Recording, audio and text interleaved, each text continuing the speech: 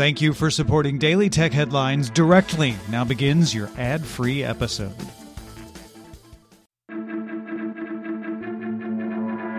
These are the Daily Tech Headlines for Friday, May 3rd, 2019. I'm Rich Straffolino. The Wall Street Journal reports that Verizon has approached companies about potentially buying Tumblr over the last few weeks.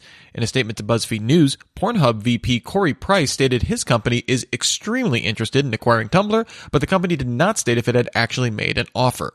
Tumblr was acquired by Verizon as part of a $4.5 billion acquisition of Yahoo back in 2017. Spotify announced the launch of voice-enabled advertisements, where a listener can give a verbal command in order to take an action on the ad's content. Initially, the audio ads will direct listeners to a branded Spotify playlist or a podcast. Early tests include Unilever's Axe and Spotify Studios.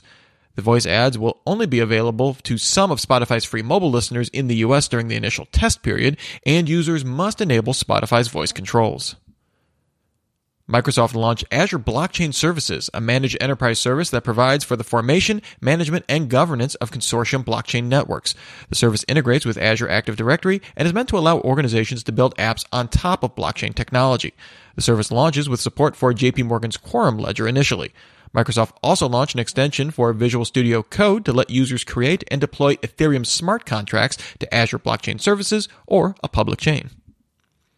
Microsoft also launched the developer edition of the HoloLens 2 mixed reality headset, available now for $3,500. As part of the launch, Microsoft also announced that Unreal Engine 4 support was coming to HoloLens, available to developers by the end of May. Counterpoint Research estimates that Q1 smartwatch shipments rose 48% year over year.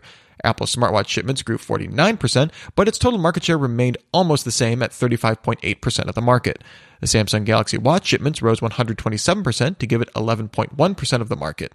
Fitbit rose to 5.5% of the market, and Huawei arrived on the scene with the Watch GT taking 2.8%.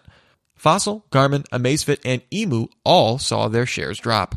Counterpoint found that electrocardiograms was now the most desirable feature on the Apple Watch. Dish disclosed in its Q1 earnings report that it lost 259,000 net subscribers in the quarter, 275% more losses than the same quarter last year. This figure accounts for both satellite and Sling TV subscribers. Sling subscribers did increase by 7,000 on the year, compared to 91,000 added in Q1 2018. Analysts had expected a loss of 242,000 subscribers, and Dish blames channel blackouts from Univision and HBO for the increased losses. Overall, Dish earned 65 cents per share on revenue of $3.19 billion. Robot farming startup Iron Ox announced it will begin selling its first produce at the San Carlos branch of the Bianchini market. Iron Ox uses robotic picking arms, hydroponic vats, and self-driving porters to tend to growing vegetables. Humans still do the planting and the packaging, however. Batches of red vine sorrel, baby lettuce heads, and Genovese basil are delivered just over half a mile once a week and cost between $2.49 and $4.99 for a 2-ounce box, which is roughly comparable to Whole Foods prices. YouTube announced it will make all original series and specials available for free with ad support, although some releases will be limited to specific windows.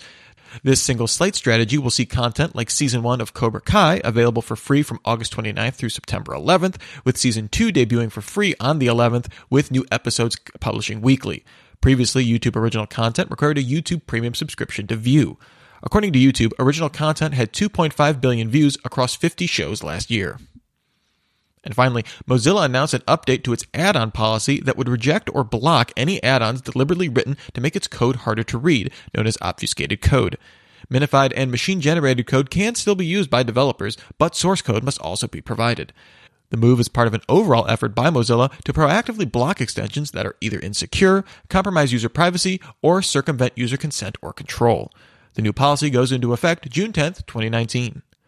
For more discussion of the tech news of the day, remember to subscribe to Daily Tech News Show at dailytechnewsshow.com, and remember to rate and review Daily Tech Headlines wherever you get your podcasts.